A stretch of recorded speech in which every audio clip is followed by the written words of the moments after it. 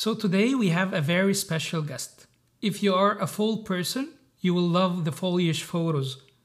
If you are a winter person, you will love his snow photos. If you are a night person, you will love the stars and astro and Milky Way photos he has. Please welcome with me Jamie Malcolm Brown. He's a landscape, aerial, and astrophotographer. Jamie, thank you so much for joining us today. Thank you. Thanks for the wonderful introduction. You're welcome. So, Jamie, please, I need to know, how did you start photography? How did you get into that business, and why do you love photography? Well, I started about 20 years ago. I was working for a small nonprofit that works with indigenous peoples around the world. And so I was traveling to Kenya and Guatemala. And while I was at these places, it was just hard not to want to capture the beauty and the people I was seeing. So at the time, I just had a little point and shoot camera, but I bought a Canon SLR, I think it was the EOS Elon 7E. So it was a film camera back then. And I just did black and whites and just fell in love with photography. So now you're telling me you were doing some indigenous portraits, but now you're into landscape. So how did this shift happen? Well, I still do the portraits, as I still work for that organization part-time. But at the same time, I love being outside. I love hiking. I love exploring new places around New England and wherever I can travel. So I love to capture those moments too, and especially sunrise, sunset, foggy night times. I love to capture things when other people aren't usually there. Yeah, I see. So what are some of the challenges that you faced at your beginning as a pro photographer, and how did you manage to overcome them? The biggest challenge really is making money as a photographer. And while I think technically I am a pro photographer, I make some of my living from it, I don't make enough to have that as my only job. Especially as a landscape photographer, it's hard to make money selling prints or teaching workshops. There are things you can do, but it's difficult and it takes a lot of time. So I supplement that work with other work. Yeah, I see. So what advice do you give your 20 years old self that you wish you knew that when you started the photography business? I wish that I had gotten into landscape sooner.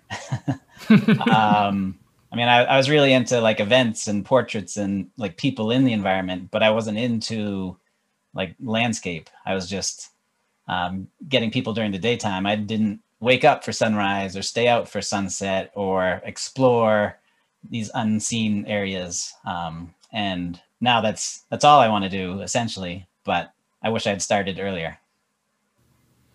Well, I'm hearing from you a mix of two different persons, a person who like hiking and solitude and nature, and the person who love portraits and people. So how do you balance these two characters inside of you? Yeah, it is very different work. So even just my gear is very different for those things. So I do occasionally shoot weddings, and when I do that, all I take are primes because I'm trying to get that creamy background blur and really separating the people from the kind of busy background. But when I'm out doing landscape, I just take my zooms because I need that versatility.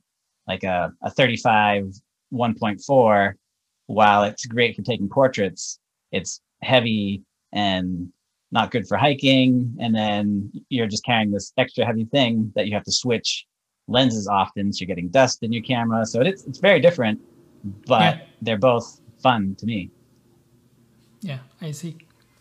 So let me ask you more about the landscape section. So what inspires you to go out? I was checking your Instagram, and you were saying that you wake up at 4 a.m. just to get a photo, or for example, you have to stay all night during winter to take the shot of the Milky Way. So Yeah. what inspires you to go through all these and just take one shot? Yeah. I mean, it kind of started because, I mean, I have a family.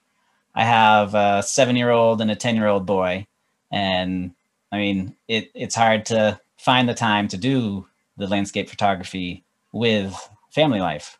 So I kind of started doing sunrises because I could get out, get the sunrise, go for a hike, take some photos, then get back home, and my family was still sleeping.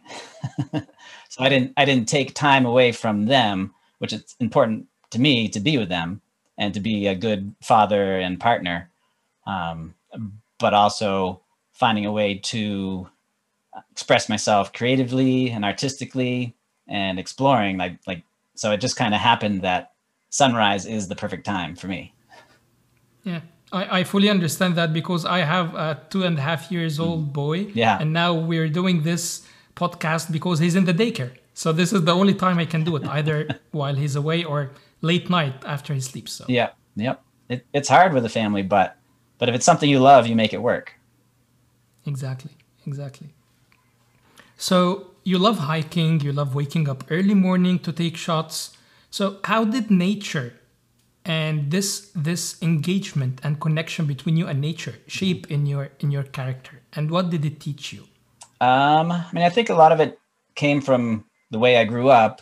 I grew up in like a small town in a our house had a lot of woods around it. So my brothers and sisters, I come from a family of 8 kids, and we would just be out in the woods all day long playing or at the lake swimming.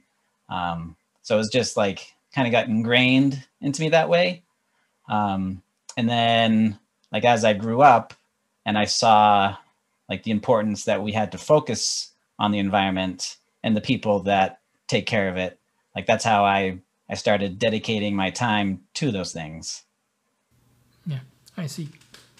So generally before you do a shoot, let's say you will do a specific shoot for whatever landscape. So what is your routine? What steps do you do so that from the time you start planning it until you have this shot edited on your computer? I mean, there's kind of like 2 different shots that I like to get. And that's like a planned shot where I know the location and then I find the day that I can go there and hope that I get good conditions. But then my other favorite shot to get is having no idea where my location is going to be and just looking for good conditions and then going there and seeing what I can find. And that's what like the shots that I'm going to talk about today, both of those were that kind of shot where I just look at the weather map, I see where the weather looks good, and then I go there, explore as much as I can in the pre-dawn hour, and then hopefully find something good. Well, I guess from what you're saying, the most important application in your life is the weather app. Yes. Yeah.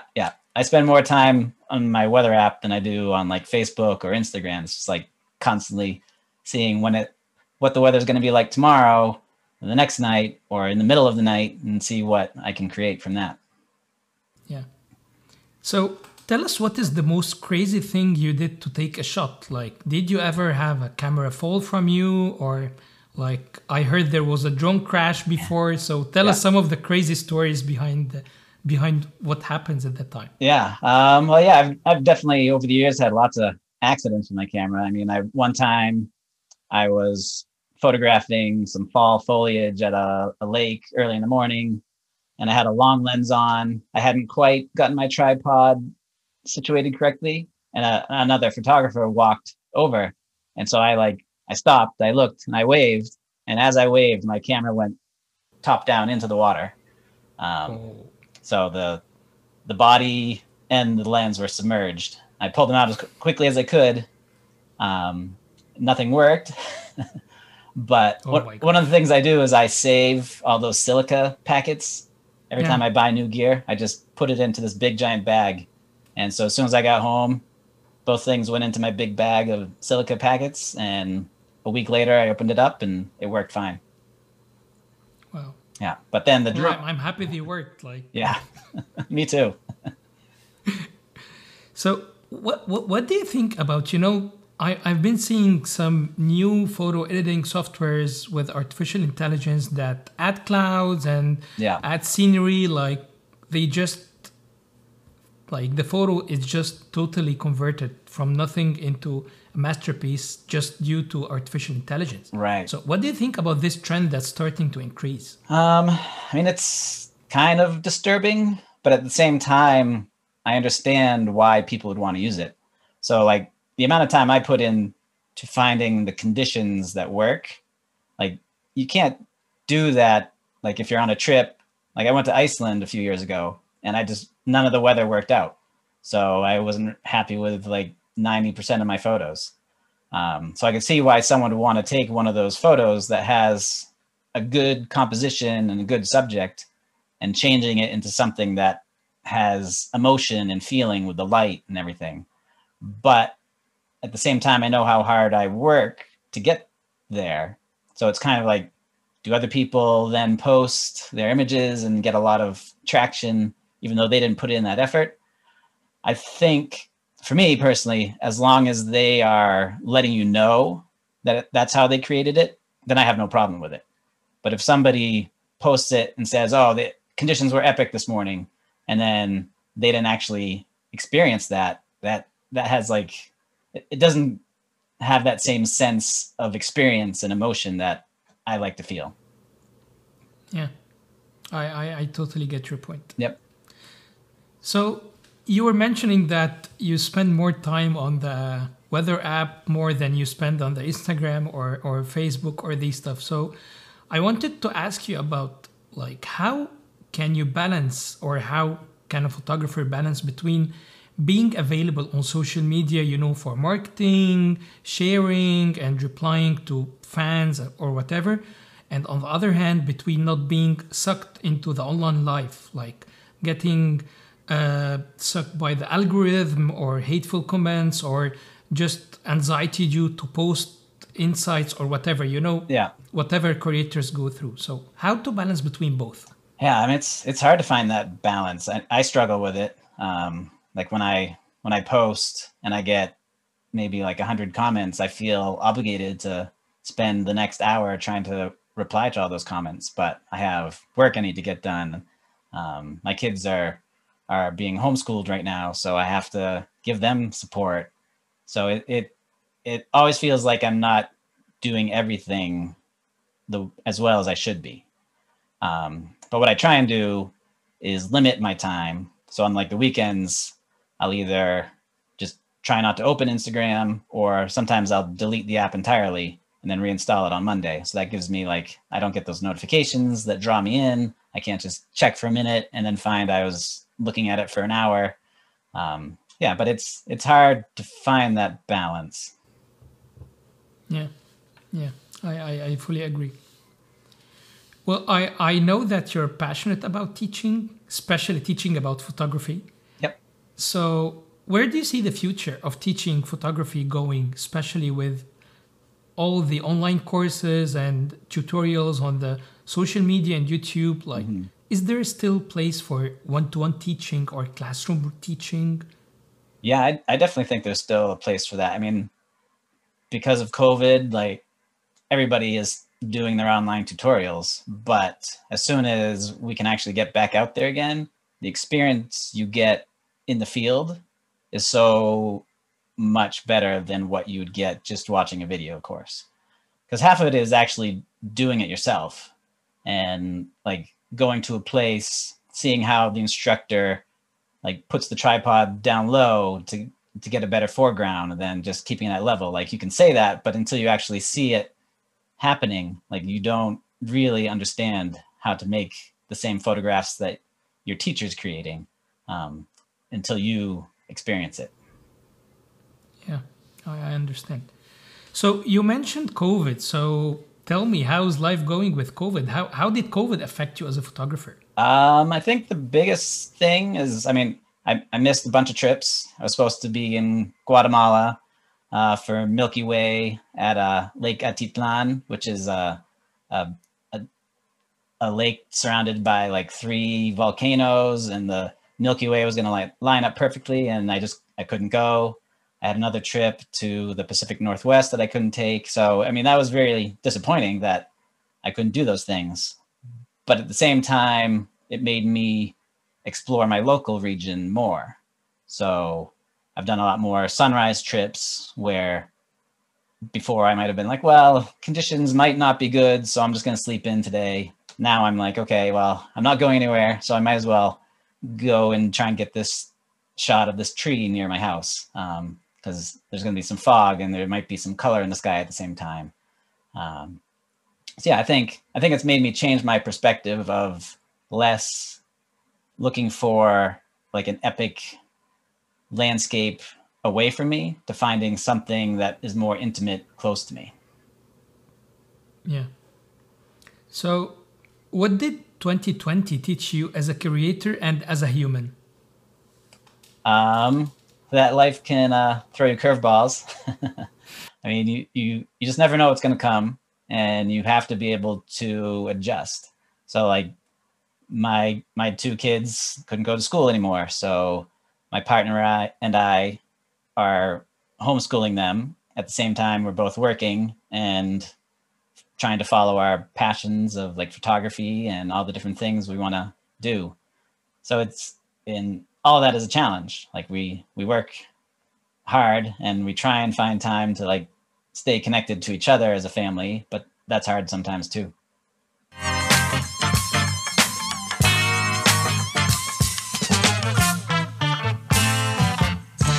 So, Jamie, you know our show is called Photopian Shots, and Photopian is a utopian photographer. So, tell us, what are the 3 characteristics you see for a Photopian shot or the utopian shot from your point of view? Yeah. I mean, the first thing that comes to mind is having some atmosphere, and that can be lots of different things. For me, it's mostly having some fog. So in New England, there's just a lot of stuff going on. It's hard to find like a minimalistic shot sometimes, especially in the woods where I live. So when there's fog, I can really narrow down that composition to just like one element or a few elements, because the rest of it's being kind of obscured by the mist or the fog. So that's one. And the second is the sun. I feel like the emotion that having the sun in the frame is really powerful. Like you connect with that warmth and the feelings that you get in a regular day. When you feel the sun on your body, you can sense that, I think, when you look at a photo with the sun shining right at you. And then a third thing is just like a powerful subject. So in my case, it's usually something to do with nature. So trees or waterfalls. If I can find a mountain in New England, a mountain. I just try and keep it into that kind of emotion that I like to explore the outdoors, and I want to show that to my audience. So, on the other hand, what are the 3 characteristics of a photopian photographer? Like a photographer who seeks to be a utopian all the time? I think characteristics of the photographer, I mean, being open to the world and what the world has to offer is one. Being able to see things that other people can't see. So like finding that small scene that has power that somebody else might just walk by. And then I think being able to share what you're feeling to other people. I mean, a photo isn't just a thing. It's a moment in time that means something, hopefully to you and to the people that you share it to. Yeah. So when you started photography, who was your utopian or photopian photographer that inspired you? And currently, who is your photopian photographer that still inspires you? I mean, I think the answer to both of those questions is Michael Shainblum. I mean, he's an amazing photographer. Um, the the scenes that he finds are those things that like other people don't see. Like he'll go to a place like Yosemite and come away with photos that I've never seen before, whereas everybody else gets like that same iconic shot, which there's nothing wrong with that, but he finds something different, and he finds scenes that have emotion and like draw you in. Yeah, definitely. So, Jamie, can you share with us some of your Photopian shots? Sure. So the first one I'm going to share with you is a photo I have of it's a tree, kind of alone with the sun behind it. So this is one of those shots I was talking about where I found the conditions and then went and found the location. When I was shooting this, or actually, let me back up for a second. When I was going to go out this day, I had just crashed my drone the day before, and I was going on a trip with a couple other drone photographers.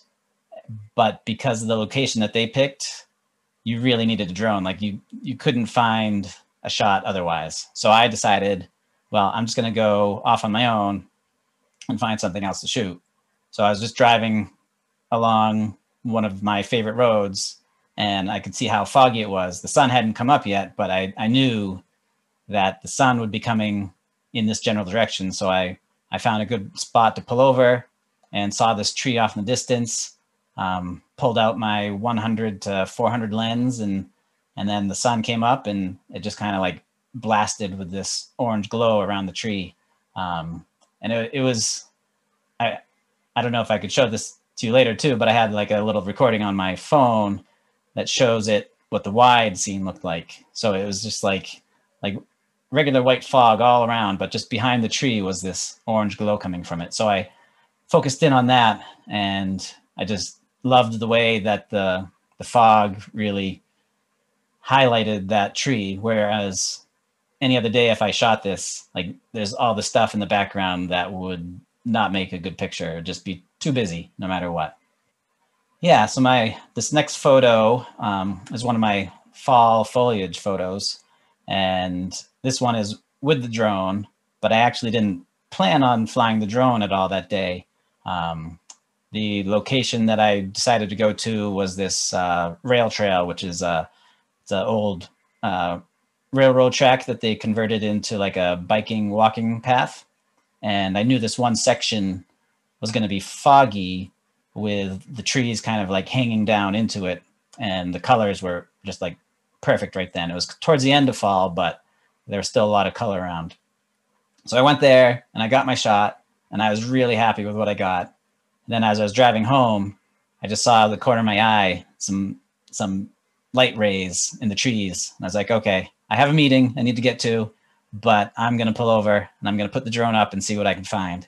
And then I found this image here, and like the sun was just pouring out through the fog, and this one tree up in the top third of the image was being highlighted. So it was just, I don't know, I couldn't have planned this shot. Like this location, I hadn't even planned on visiting. It was just random because the conditions look good, but the way the light is just like exploding just captivated me. And it's one of my favorite shots I've ever taken.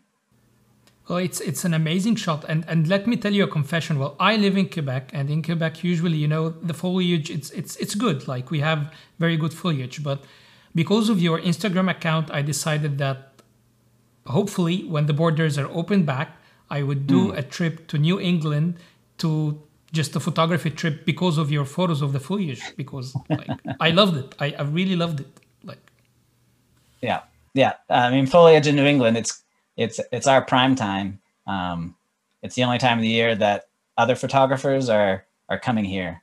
So like a bunch of people that I follow, and they're usually out like in California or the Pacific Northwest or the Rockies. Like they flock to New England kind of middle of September, beginning of October, and they I mean, you can't beat the foliage here. Although there are lots of other places that have beautiful foliage. Like Michigan is a place I'd like to go. Just I'm always too busy here to go visit there. Yeah, yeah.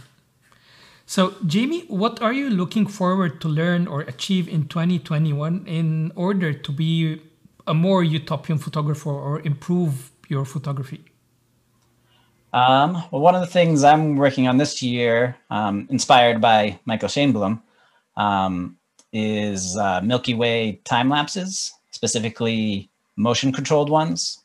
So what I'm doing is using like a slider with a kind of like a ball head that can move by itself. So I'll be spending nights out under the stars by myself. And the nice thing about this is usually when I'm shooting Milky Way, I'm very active in the shooting, where I'm constantly having to like adjust things and set things up. Whereas this, I'll be able to set it up, let it get started, and then it will go for 4 or 5 hours, and I'll actually be able to enjoy the night sky. So that'll be my own personal utopian, is being able to just look up and enjoy. Perfect. So, Jamie, you said that you started photography with a non-governmental organization. You were helping taking portraits of people. So, how can photography help change the community? How can it help in, like, for example, I know we were celebrating Earth Day like a couple of weeks ago. So, how can landscape teach people more about nature or any type of photography? How can it give back to community? Yeah, I mean, I think the best way to give back is, and this is more for photographers than specifically the photos, but volunteer for a NGO. Find a place, maybe local to you, that like they don't have a good photographer that can give them a couple good images to use on Earth Day or whatever their specific subject is. But like just giving back to the people that are trying to keep nature and the people around it healthy and happy. Perfect. Perfect. This is a perfect idea, Jamie. So, what advice would you give to beginners? Like, if you know that someone was beginning landscape photography, what advice would you give them?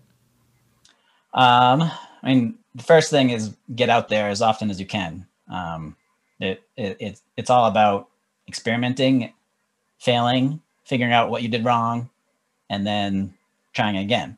Like I fail still so often at like things that I'm missing some focus, or like if I'm trying to do a focus stack and I didn't do it perfectly, like I keep trying new techniques, and usually I'm not perfect at it.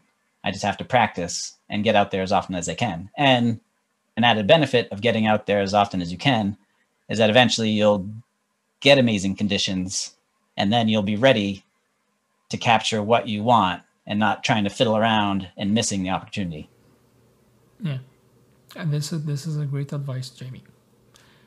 So, Jamie, now we're getting to the quick round of questions. So I would ask you very quick questions. You have to answer quickly. Okay. Sony or Fuji? Sony. A DJI Mini or a DJI Mavic? The Mavic, definitely. Canon or Nikon? Canon. A shot for foliage or a shot for a lighthouse? Foliage. Pick one lens only that you can live with for the rest of your life. 16 to 35. Pick one app only that you can't live without. Windy, my weather app. So one setting only that you can adjust on the camera. ISO. A shot for a forest or an island. A forest. Trip to Iceland or a trip to Kenya. Kenya. A shot for a blue hour or the Milky Way. Milky Way.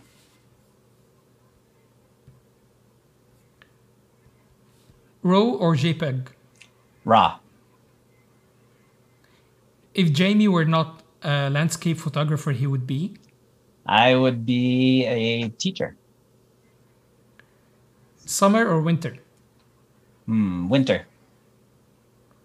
A shot for a mountain or a waterfall? Mountain. Lightroom or Capture One? Lightroom. A camera with a touch screen or a flip screen? Flip screen. So, if you were a lens, what lens would you be? And why? I think the 100 to 400, because I like to focus in on the details, and when you can change that deep into the field of view, then you can really focus in. Yeah, perfect. So, Jamie, thank you so much for your time and for opening up with us genuinely about your work.